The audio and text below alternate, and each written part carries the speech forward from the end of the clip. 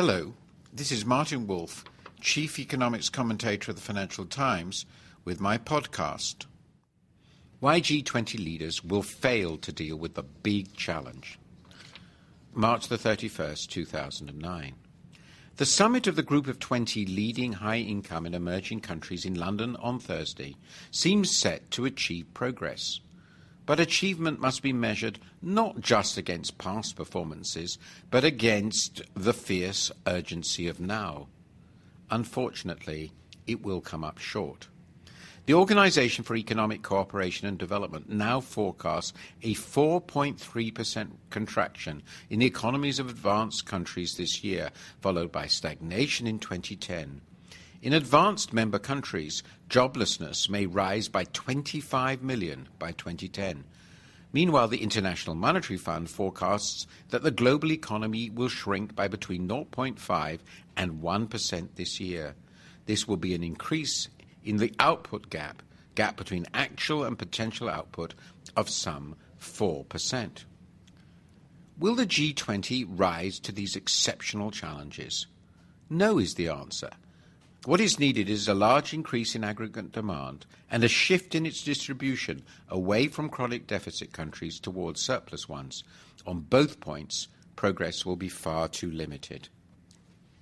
The OECD argues that the discretionary stimulus measures taken by governments in response to the crisis will on average boost gross domestic product by just 0.5% in 2009 and 2010. In addition, the extra demand is coming at least as much from deficit as from surplus countries. This is not a recipe for resolution of global imbalances, but for their indefinite prolongation. Unfortunately, no consensus exists on the underlying causes of this crisis or on the best ways to escape from it. The US and UK agree that the excesses of the financial sectors have their roots not just in deregulation, but also in the massive excess supply of surplus countries, of which China, Germany and Japan, with respective current account surpluses of $372 billion, $253 billion and $211 billion in 2007, are the most significant. But China and the continental European countries, led by Germany, argue that it is all the fault of profligate deficit countries. Yet China also hopes that the world will soon be able to absorb its excess supply again. In last week's FT interview with Angela Merkel, the German Chancellor said that, I quote, "The German economy is very reliant on exports, and this is not something you can change in 2 years," close quote. Moreover, open quote, "it is not something we even want to change," end of quote. To paraphrase, the rest of the world needs to find a way of absorbing our excess supply, but sustainably pleased. Yet what happens if that cannot be achieved for the excess potential supply of all surplus countries together? In 2007, the three countries ran current account surpluses of $835 billion. Logically, counterpart deficit countries must spend that much more than their incomes. Yet today, deficit countries have run out of willing and creditworthy private borrowers. That change is what this crisis is all about, as my charts show. Between 2007 and 2009, the crisis hit private sectors of the US, UK and Spain will, on these forecasts, shift their financial balances, the difference between their incomes and expenditures, massively towards surplus as savings rise and spending is cut. In Spain, the shift is forecast to be 11.7% of GDP. The main offsets in these deficit countries will be huge jumps in fiscal deficits, although the current account deficits are also inevitably shrinking. Surplus countries, which relied on the private sectors of the deficit countries to do their irresponsible borrowing for them, show a very different pattern. Their private sector balances will change rather little, and in all cases will be in large surplus throughout. Big current account surpluses nearly always do mean private sector excess savings. But as their external surpluses shrink, fiscal deficits will grow, partly because of deliberate policy, but also because of the automatic consequences of recessions.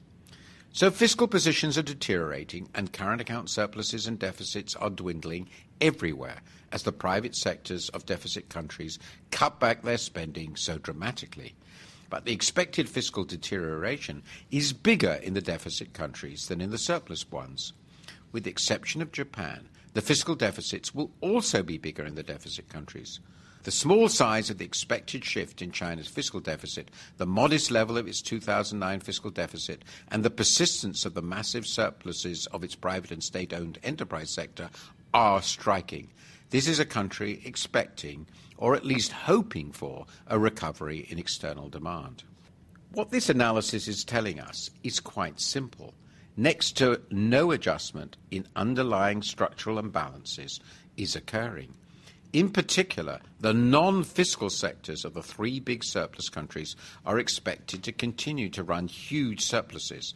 The change, temporary, the surplus countries surely hope, is that domestic fiscal expansion is modestly offsetting the decline in demand coming from deficit countries with over-leveraged private sectors. But that decline in private demand is also offset by massive fiscal boosts in the deficit countries. This is not a path towards a durable exit from the crisis. It is a path on which the fiscal deficits needed to offset persistent current account deficits and collapsing private spending in external deficit countries continue indefinitely. Unless and until surplus countries recognize that this cannot continue, no durable escape from the crisis will be achieved. Understandably but foolishly, they are unwilling to do so. So what is to be done? That must be a central agenda item of the next G20 summit. The world economy cannot be safely balanced by encouraging a relatively small number of countries to spend themselves into bankruptcy. The answer lies partly in changing the policies of surplus countries, but it lies as much in rethinking the international monetary system. The case for sizable and ongoing allocations of special drawing rights, the IMF's reserve asset, is powerful, as among others Zhu Xiaochuan, governor of the People's Bank of China, has argued in a fascinating recent paper. I hope soon to return to this huge challenge and opportunity. In the meantime, the G20 summit is largely dealing with the immediate symptoms of the illness. Finding a longer-term cure for chronic global excess supply still lies ahead. This podcast is available at www.ft.com/Wolf Podcast. My columns are available at www.ft.com/Wolf. Goodbye.